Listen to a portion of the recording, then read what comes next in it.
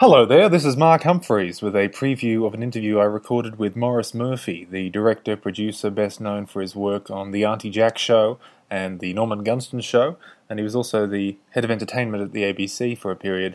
In this anecdote, he tells us about an encounter with Don Lane.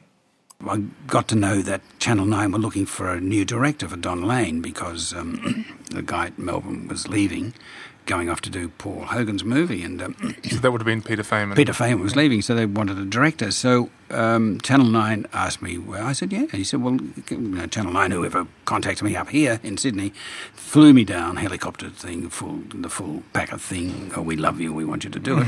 And helicopter straight to the plane, plane to Melbourne, another helicopter straight to Channel 9 in Melbourne.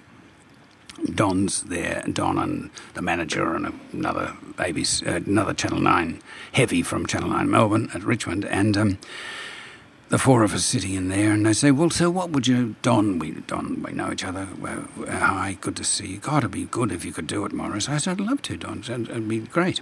And they said, what sort of, what do you think changes you would make? What do you think can do with the show? I said, look, there's one thing that just always fascinates me with the show, and that is it's an hour and a half, and you're not keeping the audience for the hour and a half, and I think there's a way to keep the audience for the whole hour and a half. And they said, what would you do?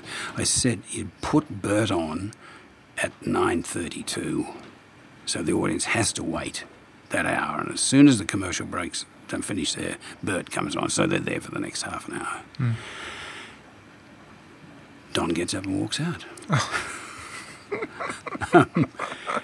Just a minute, says the manager, and goes out again and says, all right, Maurice, thanks very much. Great for you to come down. Thanks very much. Look, there's a cab waiting for you out of the thing. You go back to Sydney now. Where's the helicopter? That was it. No helicopter out. Helicopter on the way in. They did pay for the cab, but it was just a cab on the way out.